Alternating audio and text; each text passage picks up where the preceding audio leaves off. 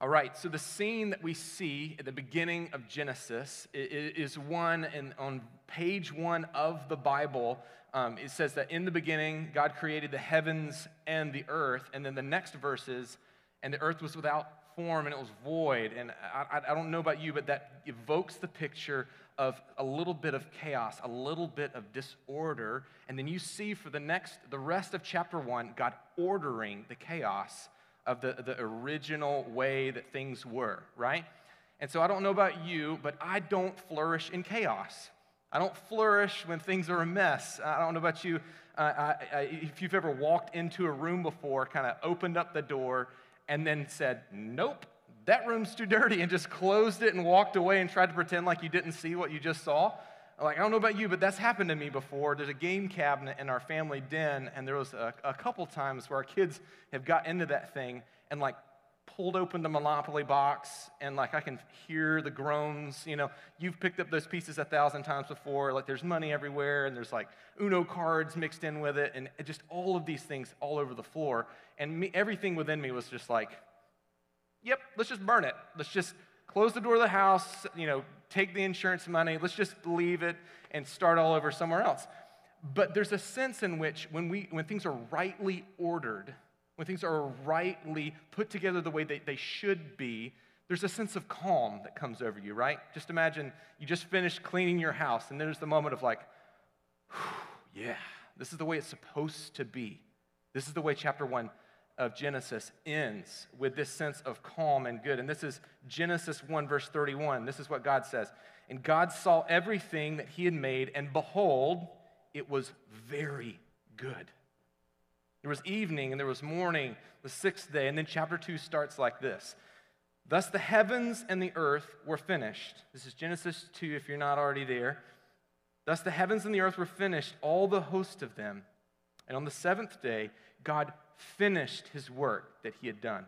He rested on the 7th day from all the work that he had done.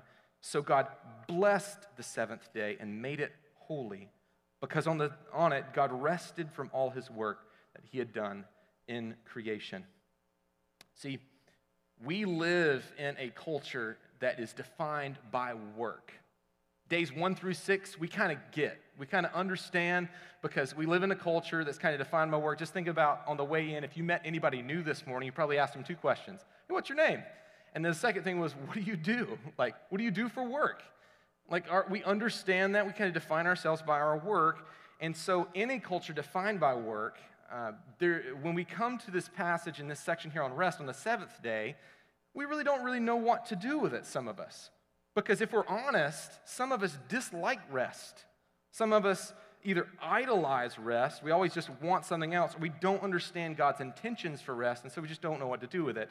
And so as much as I hate, like, typing people, we're going to do that this morning. So, do as I say, not as I do here. So there's 3 types you're going to look at as far as, like, types of people. And you got hardworking Harry, you got tired Terry, and average Joe here. So hardworking Harry, he's the driven, goal-oriented, you know him, he's in your unit, right? He's scared that if he ever slows down, he's just going to fall apart.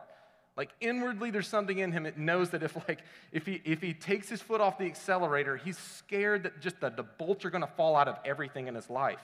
He never rests, he never slows down. He's got a nos in his hand and a monster in the other, right? He feels worthless if he ever does take time to be unproductive, because his identity is tied to his work. And that type of person, they reject rest as inconvenient, and honestly, they just think rest is for the weak. And then you got tired Terry. We all know Terry. You already know who he is, right? He's walking around with that coffee mug. He's got like a holster on for his side that it just says, "But first coffee." He probably just finished his 16th like binge watching of Parks and Rec. He's always trying to like fit something into the whole of his life to fill this like thing that's going to fill me, that's going to bring me rest, something I'm going to try to do to make myself feel like I've actually rested, right? This person's always seeking in things for rest, but never finding it through buying stuff or trying new things. They're dreaming of that perfect vacation, a place or scenario that will solve all of their problems, but they never find it. This is actually an idolatry of rest. Everything they do is talk about how tired they are all the time, and all the things they're trying to do to meet themselves in rest, But really, they're just sacrificing their time, their family, or their better judgment trying to gain that rest that they can never have. And then you got average Joe, like the rest of us, right? Like most of us, he knows work and rest are important because the Bible talks about them. And so, like, the Bible talks about it, it's got to be good, right? Work's good. Rest is good. It just has no idea what to do with it. And so I think that if we can all agree, each of these different types, however you kind of find yourself or see yourself reflected in, if there's one thing that we have to agree upon that's true, if there's anyone on the planet that's supposed to understand and enjoy rest as God has designed it, it's God's people. It's us. We're actually supposed to understand this thing. We're supposed to be the ones who understand what rest is. And the main point of today is simple. God welcomes us into his continual Sabbath rest through the completed work of Jesus. Now, it's good, right, and godly that you guys are writing that down and penciling that out in your journal right now. But cards on the table, I don't want us to just write something down and say, okay, that's true, let's move on. Good sermon, Pastor. We need to do some work here. We need to ponder the scriptures together because it doesn't matter what I ultimately think about the Bible. If the Bible doesn't reflect what I think it says it means, it doesn't matter. We need to see it here. So what we're going to do for the next 8 hours, we're just going to go through. No, we're not going to do that, right? We're going to take a survey of the scriptures and see through the scriptures, and I want us to see 4 main things today. So the 4 things we're going to do together, here's our roadmap. One, we're going to see what Genesis 2 through 3 is trying to tell us. Second, we're going to see what the Bible has to say about rest and Sabbath. And then we're going to see how this points us to the good news of Jesus. And ultimately, we're going to ask ourselves the question. We're going to slow down and say, what does that mean for us? What does that mean for us today? We can have a lot of good points in a sermon like this, have a lot of good knowledge, but if it doesn't affect the way we live the rest of the days of the week, what does it really matter? Was this knowledge doing us any good if we can't apply it and do something with it? So that's what we're going to do today. So we're going to look back at Genesis chapter 2, verses 1 through 3 again. And so we're actually going to hone in on verses 2 through 3 because honestly, my opinion is that verse 1 there should have been included in chapter 1. And before you go throwing rocks at me about heresy, just remember that when Moses was writing, Genesis, he didn't start chapter 1. In the beginning, God created the heavens and the earth. Verse 2, he didn't put those verses in there. He didn't put the chapter headings in there. Tradition would tell us that the guy that was actually putting these the verses in the Bible was doing this thing on horseback. So I know there's like a lot of you guys that get in trouble for like texting and driving. This guy was like editing the Bible on horseback, right? And I could barely like walk and chew gum, at the same time. And this guy is putting these helpful little markers and indicators in Scripture so that I can say Genesis chapter 2, and you know what I'm talking about. We can reference the Scriptures well, and so we can cut this guy some slack. This guy did all right. So let's start in verse 2. Verse 2. Let's hear what's repeated here. What really stands out as repeated. On the 7th day, God finished his work that he had done, and he rested on the 7th day from all the work that he had done.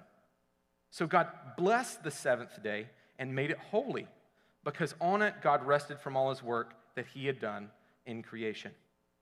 So I don't know if you noticed, there's a lot of things repeated here. The words 7th day and the work that God had done. And so if anything is repeated, if you're good at just like reading in general, if something's repeated, it's probably important, right? And this is the Bible, so it's got to be really, really important. Actually, if you're a Hebrew, if something's repeated 3 times, that is of utmost importance. It's really, really, really important, okay? And so this 7th day, if you look at these passages in Hebrew, so just think about this for a second. If you look at these lines of text in Hebrew, verses 2 and 3, all stacked up on top of each other as it would have been originally written, at the exact middle of those sentences in Hebrew would have been the word the 7th day. The 7th day, the 7th day, in the exact orders like that. And so Moses' emphasis is clear. The 7th day is really, really, really important. And so if we already know this is important, but what else does Moses have to tell us about the 7th day? What is he trying to tell us through what God actually did there? And so these will come up on the screen for us. I think at least these three things we need to glean from this. The first is God finished his creative work on the seventh day. So God worked on days 1 through 6, forming and filling all of creation, and like a master artist or woodworker, he completes his masterpiece on the seventh day. The second thing we should see here is that God ceased from his work by resting. He didn't cease from his work by doing something else. He rests on the seventh day. And just to be clear, like, there's no indication that God rested here because he was tired, right? Like, God didn't need a nap. He wasn't like, oh yeah, my back hurts from hanging all those like 70,000 billion stars the other day. Or like, yeah, I've got I threw my hip out, like putting the mountains in place. That's not what God's doing here. He's not resting for that reason. This was a moment of backing away from his creation and ceasing from his labors. Like when you finish cleaning your house and everything is rightly ordered, exactly the way it should be, and then you back away and you say, this is right. This is good. And God actually says it's very good. And so, it's like when you finish a project, and it's that towel rack that you finally hung in your bathroom. And even though it's a little imperfect, it's a little crooked, you're like, that's the best towel rack I've ever seen. Like, that's what's happening here. It looks good, except what God is doing here is on a cosmic level. See, finally, the third thing we should see that Moses is trying to tell us is that God blesses and makes the seventh day holy. He blesses it. So Moses makes clear here is because God's rest on the seventh day that has been forever marked by God. I don't know if you've ever put your hand in cement as like before it actually set, and then come back the next day after it was already set up. Like it's going to be there forever. That mark, that indication that you made in that cement. If you've ever seen that happen before or had the ability to do that, wrote your name in it or maybe put a handprint or something like that, think of this seventh day rest like this. God rested on that seventh day, and so it was forever marked by God because God rested on the seventh day. It wasn't that the seventh day was magical and God landed on it and he had to react to it. The seventh day was marked forever by God, and it will always bear the mark of its maker. See, Moses uses the word holiness here, that God blessed it and called it holy, and that means to be set apart. Something that's holy means it's been set apart, it's different than other than. God himself is holy. He's holy in that he's set apart. There's nothing like him. He's unique in all of his attributes. He's unique in his character. He's unique in all of creation because there's nothing else like God. And then because God rested on the seventh day, this seventh day is to be treated as unique, to be distinctly set apart from the other days. And so when we're reading the Bible, we don't read the Bible in a vacuum. We don't just shut our Bibles after reading Genesis chapter 2 and say, that's all God means for me to believe about this seventh day is just what's written here. No, God gave us a whole Bible that tells us a lot about the Sabbath. And so when the Bible talks about seventh day rest, it's talking about the Sabbath. The Sabbath. In the first 5 books, the Bible, this kind of thing gets talked about a lot, but it actually doesn't get explicitly mentioned until Exodus chapter 16.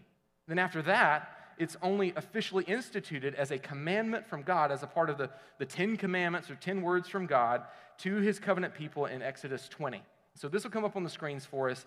This is God telling his people of the commandment that he's giving them of the Sabbath. Remember the Sabbath day to keep it holy. 6 days you shall labor and do all of your work, but the seventh day is a Sabbath to the Lord your God. On it you should not do any work. You, your son, your daughter, your male servant, your female servant, your livestock, your sojourner who's within your gates. For in 6 days the Lord made the heavens and the earth, the sea and all is in them, and rested on the seventh day. Therefore the Lord blessed the Sabbath day and made it holy. This command from God about the Sabbath is rooted in God's rest from creation, like we've already seen already. This is about God's glory.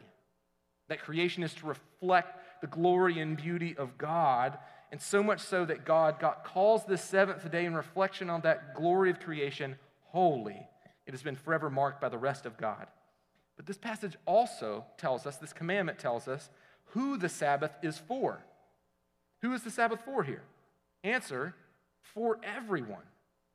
And we need to remember that this is a different day and time where people didn't enjoy the equality that we now enjoy in this day and time, right? So God's saying that men and women and children and servants and animals, even the guests that are with you, are not only entitled to rest, but commanded to rest. This would be absolutely breathtaking. This is like the most progressive thing that God could have said about rest. Everybody gets in on this thing, right? So now we know who the Sabbath is for, everyone. But further reiterations of this commandment about the Sabbath throughout the whole Bible tell us more and more about what the Sabbath rest is all about.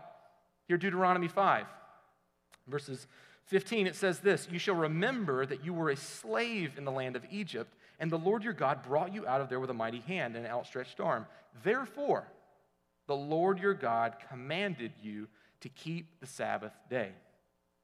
Here God shows that the observation of the Sabbath should include remembering that there was a day when God's people could not take a Sabbath, where they could not rest.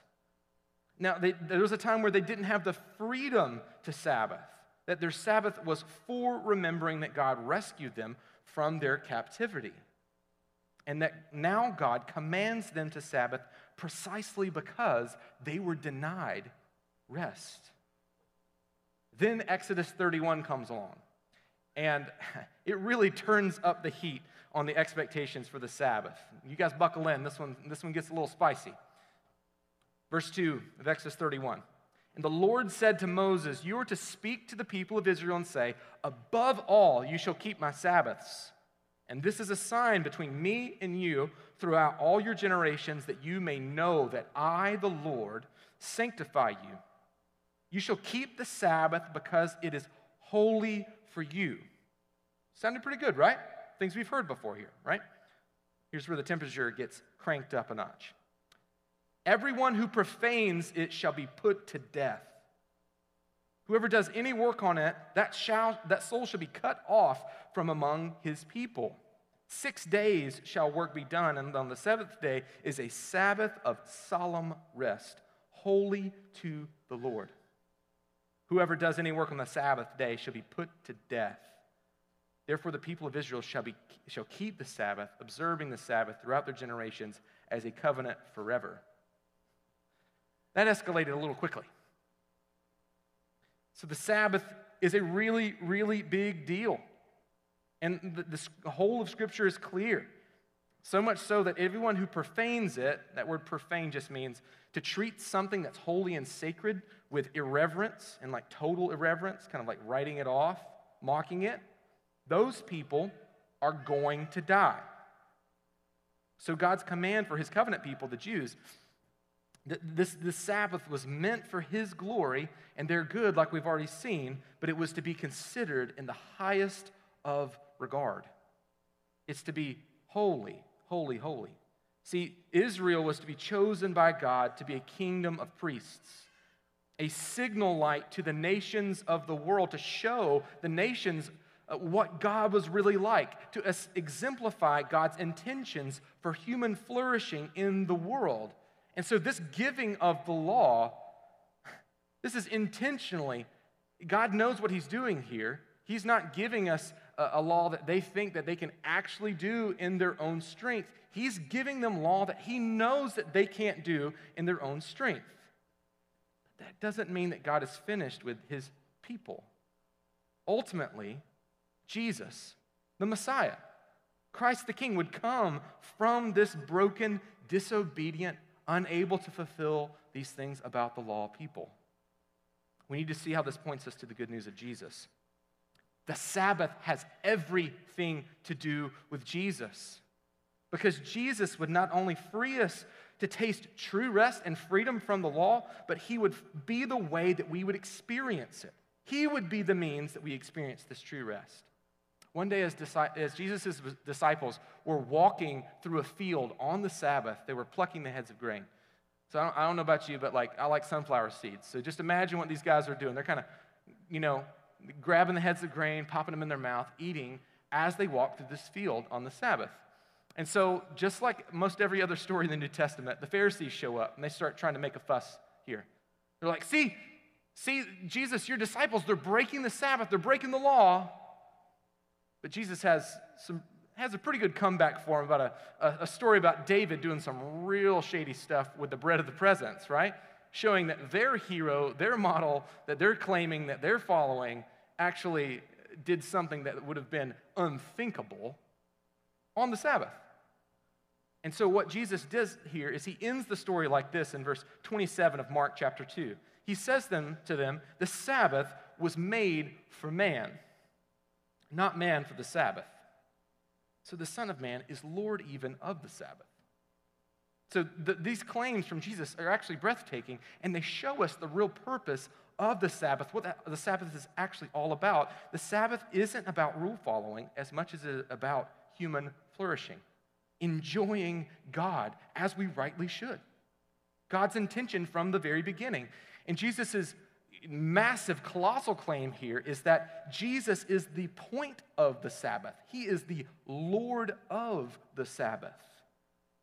So when we confuse rule following for actual enjoyment like the Pharisees did of the Sabbath, we lose the point of it entirely. It's like taking your kids to the pool and then lining them up to memorize the rules for 2 hours instead of actually swimming and then going back home. Just think of how ridiculous that would be. All right, kids, I'm just imagining like Levi and Pete. Like Levi would be like doing laps and circles around me in about the first 3 seconds. There'd be no way that would actually work. And my kids would just like hate going to the pool every single time we'd go because all we did was just memorize the rules every time we went there. See, don't get me wrong, the rules are good. The point of the pool is, we've got to have rules so people don't kill themselves at the pool. But the point of going to the pool is to swim. It's to enjoy it. It's to play in the water. Yes, there's good rules about that, about what to do and what not to do at the pool. But if only the Pharisees could actually see in this short story the irony here, what they are doing. They're actually working pretty hard to try to prove that these disciples are breaking the law on the Sabbath as the disciples simply enjoy God's provision through his creation. This is what we should do. The point of the Sabbath is to enjoy God. And this is the breathtaking claim that we need to see revealed through the scriptures today. That the very God who would rest on the seventh day to make it holy, leaving that lasting impression, would reveal himself as none other than Jesus of Nazareth. This Jesus was the one in the beginning resting on the seventh day.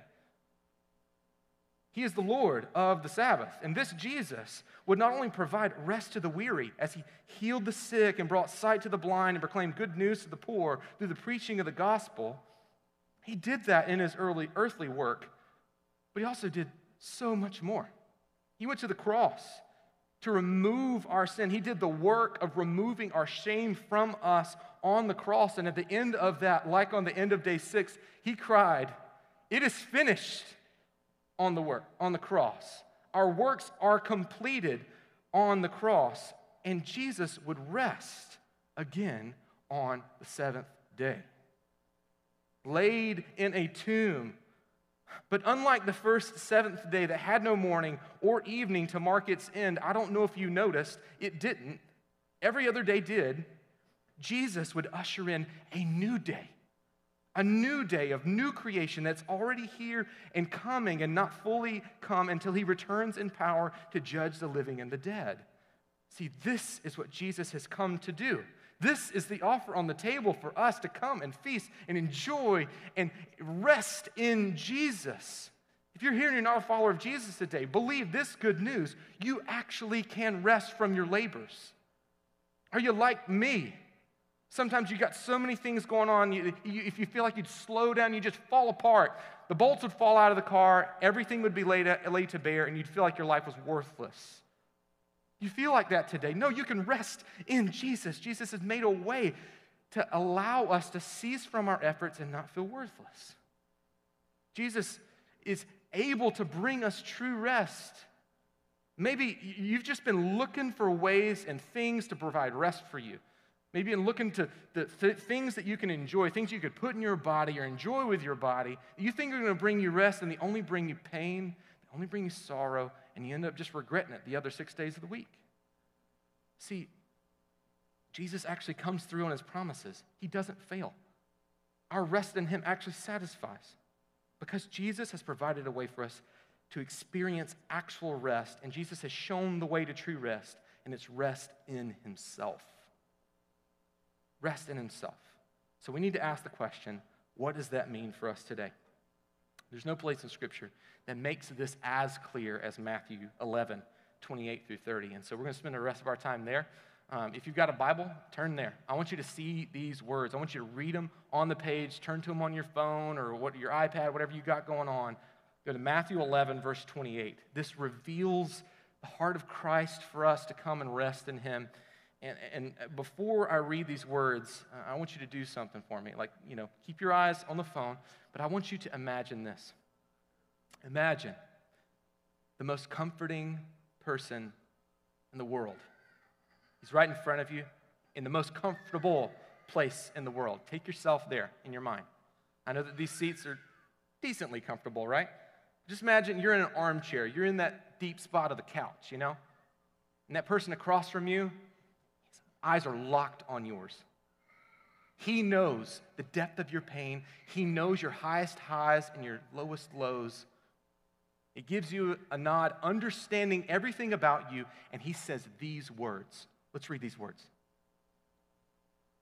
Come to me, with a smile on his face, all who labor and are heavy laden, and I will give you rest.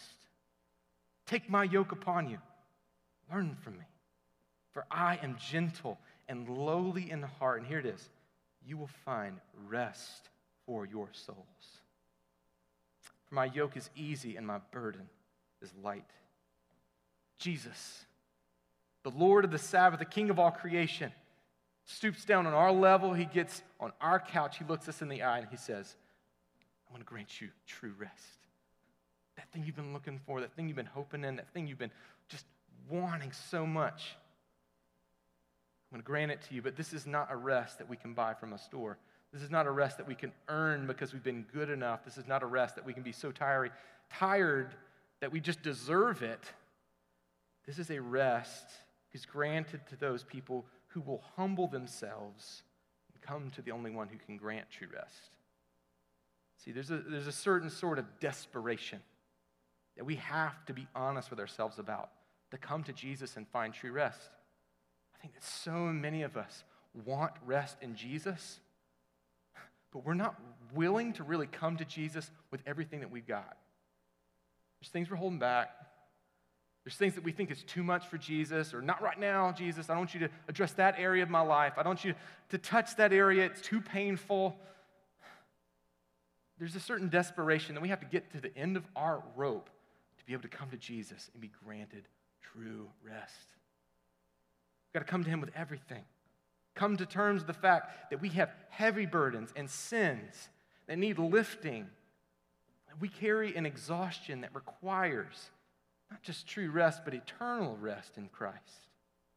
But when we humble ourselves and come to Jesus, owning our inadequacies, we are met with his abundant grace. He's the well that never runs dry. He's the one that never comes with condemnation and guilt and shame just to throw it back in your face. He is the Savior who always welcomes you. No matter where you've been, no matter what you've done, no matter how dirty you feel or think you are, you haven't gone too far enough. Jesus welcomes you. Come to me. All you who are weary, heavy laden, I'll give you rest for your weary souls. We've got to be convinced this is the only place we can find it. And so for the rest of our time, I want us to get practical and talk about what this looks like for tomorrow.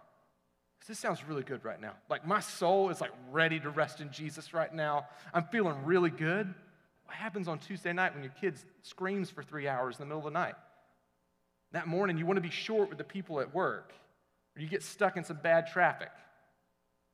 What's rest look like then? Let's get practical together. I think we need to ask ourselves this question, no matter where you're coming from. Are you coming to Jesus for rest? Are you actually coming to Jesus for your rest?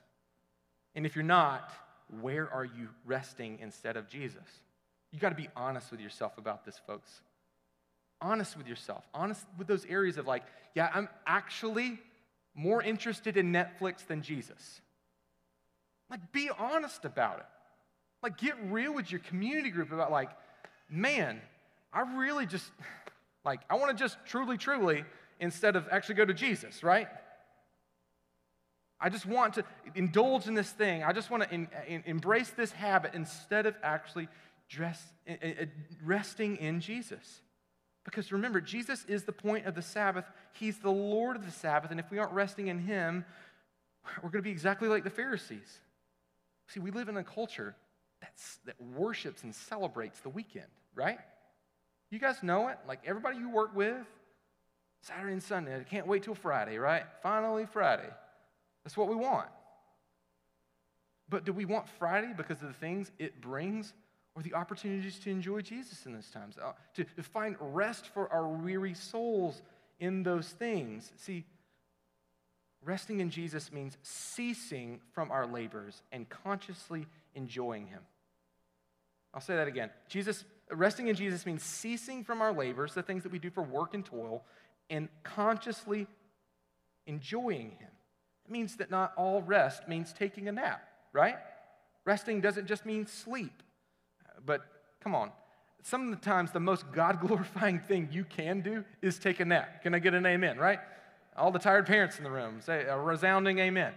So I will say that. But resting in Jesus means stopping the things that are work and toil for us and coming to Jesus for actual rest. And so we need to think about the things that are work and toil for you. I'll be honest with you, my things are right here. Email, terrible, right? Work and toil, got to turn that off if I'm going to actually rest. Making hard, awkward decisions, got to turn that off if I'm going to actually rest. Doing my taxes, like all that stuff, it's going to be work and toil for me. Turn it off if you're actually going to rest. Maybe for you it's just Facebook. Delete that app for a day. That'd be great. I thought maybe just everybody. Let's just do it. It's a movement. Nah. So we cease from these things, but the Sabbath isn't just and resting isn't just those things. It's not just ceasing from one thing. It's engaging in something else. It's kind of like repentance. When you confess your sins to God, you leave them there, but you got to return to Jesus. That's what repentance really is. It's turning from one thing and facing something else. And we turn from our sin and face Jesus. So on the Sabbath and rest, if we cease the things over here, we got to engage in something else over there. And so we need to think about the things that stir our affections for Jesus. What are the things that stir your affections for Jesus? Like reading your Bible, like actually engaging in worship, singing. For me, it's like going on a hike, seeing something beautiful. You can call me a redneck or whatever, but I love hunting and fishing, but I caught myself there. Hunting and fishing. It's not hunting, it's hunting. That's where I come from. I do those things as an opportunity, as an excuse to get out in creation and enjoy God's beautiful work. I just love it. One of the things that stirs my affections for Jesus as well is journaling my prayers to God. And so part of engaging here is actually doing something. Like resting isn't always just being immobile and inert, right? We don't all just like rest in standard formation like on the Sabbath and just stay there forever in our beds. We don't do that. You got to do something. Why not create? Why not engage? Why not write and paint and build and garden? A lot of us work with our hands, and so it's good to rest with our heads. But if you're like me, I work with my head all week, and it's good for me to rest with my hands. I know Kylie's like, yes and amen in this. He's like, get out there and cut the grass. Please. That's actually good for us to engage in those things. And your list might be different than mine, and that's okay. But I need to reveal just a hidden danger in here that I've got to mention. This is me being a pastor here. It's possible to enjoy these things without giving glory to God. It's impossible to have a very good list of things that you do to engage in these restful things without enjoying Jesus through these things. See, I know plenty of guys who enjoy their hobbies at the detriment of their families. I know some people that know their Bible really well, but they don't date their spouse. And we have to acknowledge that these things that God gives us as good gifts of creation are meant to help us see Jesus and enjoy him, and they require real work if they're actually going to be a means of enjoying God when we engage in them, and not just a deferment of something else. Because I got to be honest, Me and my family, I don't work on Fridays. That's our kind of Sabbath day for our family. So from Thursday night to Friday night, that's just earmarked for engaging with my family, engaging with Kylie. And that just didn't happen overnight. I just didn't choose to do that and like it be something that we're able to do really well. It took years of work because I'd come in skating in our family Sabbath day unprepared, having not prepared for it, having not done the work to be able to actually rest. You know what I did on those days? I stressed out. Stressed out about Sunday. I stressed out about not getting all my work done that week. I had to finish catching up on things rather than enjoying those things as I should have. Kylie and I were talking about this week that in order to engage in real rest, and if you're going to actually have a Sabbath, it requires days of preparation. You got to have it. You got to actually prepare for that thing. You got to put in the work on the other 6 days if you're actually going to rest on the 7th. And so, here's 3 things I just want to leave you with quickly before we close. 1, learn how to take a Sabbath. 2, learn what stirs your affections for Jesus and do it often. And 3, learn how to adjust when seasons of life change. So I would actually encourage you guys, like, start making steps towards taking an actual Sabbath. I would encourage you. Sundays in our Western calendar are normally pretty open for most of you guys. I know that some of y'all work on Sundays, but I consider treating Sunday as your day to enjoy God and rest in the finished work of Jesus.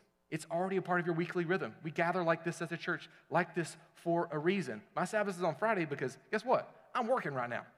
This is my work. This is not like a day of just enjoyment for me, right? I have to work quite a bit on Sundays in order for this to not just be a horrible mess. And so, just to make sure that you guys are tracking, we're not under the Jewish law, and so we can use our freedom to determine when and how we practice resting in Jesus.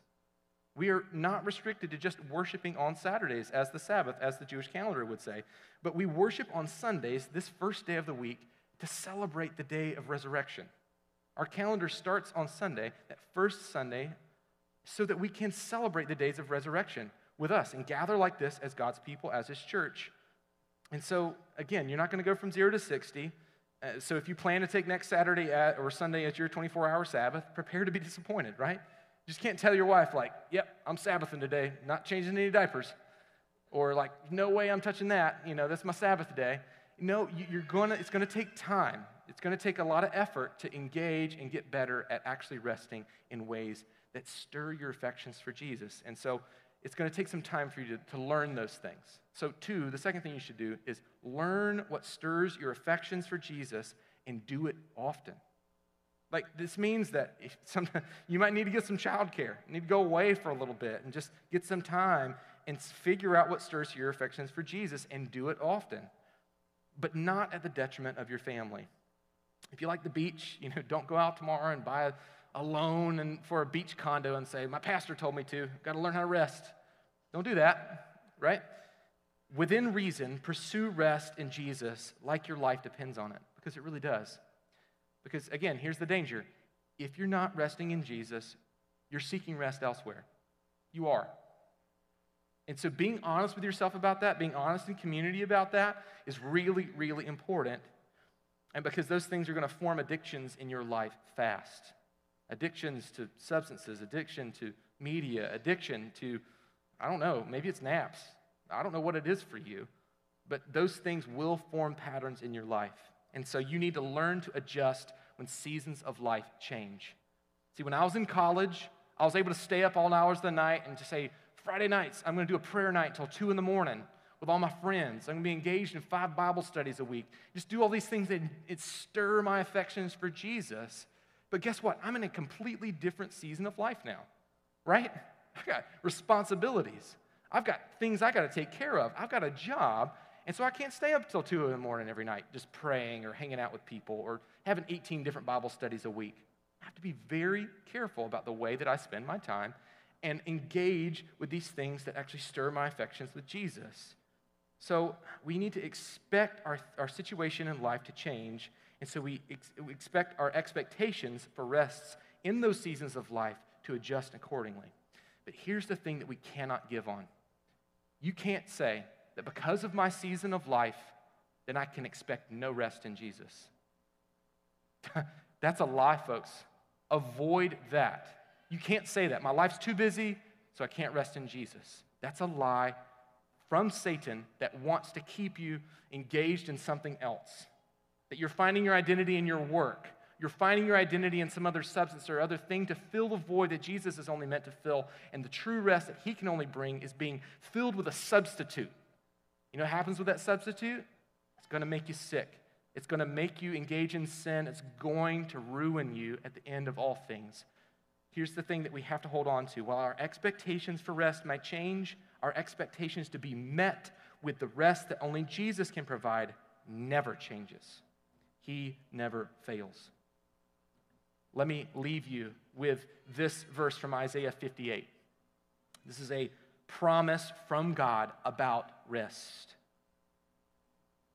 If you turn back your foot from the Sabbath, from doing your pleasure on my holy day, and call the Sabbath a delight, and the holy day of the Lord honorable, if you honor it, not going on your own ways or seeking your own pleasures or talking idly, then you shall take delight in the Lord. This is the purpose of the Sabbath, delight in the Lord.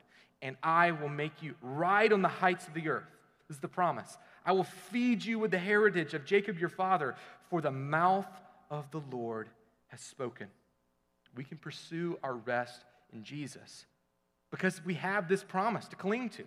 This is what God's going to do. He's going to make us look more and more like Jesus through actually engaging with Jesus in this, because God welcomes us into his continual Sabbath rest because he has completed the work of salvation. Let me pray. Lord Jesus, may this be true of us, that we be made more and more and more like you, Lord Jesus, as we engage with you, as we engage in actual rest for our souls, not in just further toil, not in just meaningless, just disengagement. God, may we actively engage with you during those times of intentional pursuit of you. And that as you rested on the seventh day and made it holy, will we treat our times with you? May we treat those opportunities for us to stir our affections with you. May we treat them with holy reverence, protecting them, keeping them separate, and as opportunities for us to engage with you, Lord Jesus, because you are our hope, you are our strength, and ultimately you are the only way that we are to gain rest for our weary souls. May we be met this morning with that rest. Pray that in Jesus' name. Amen.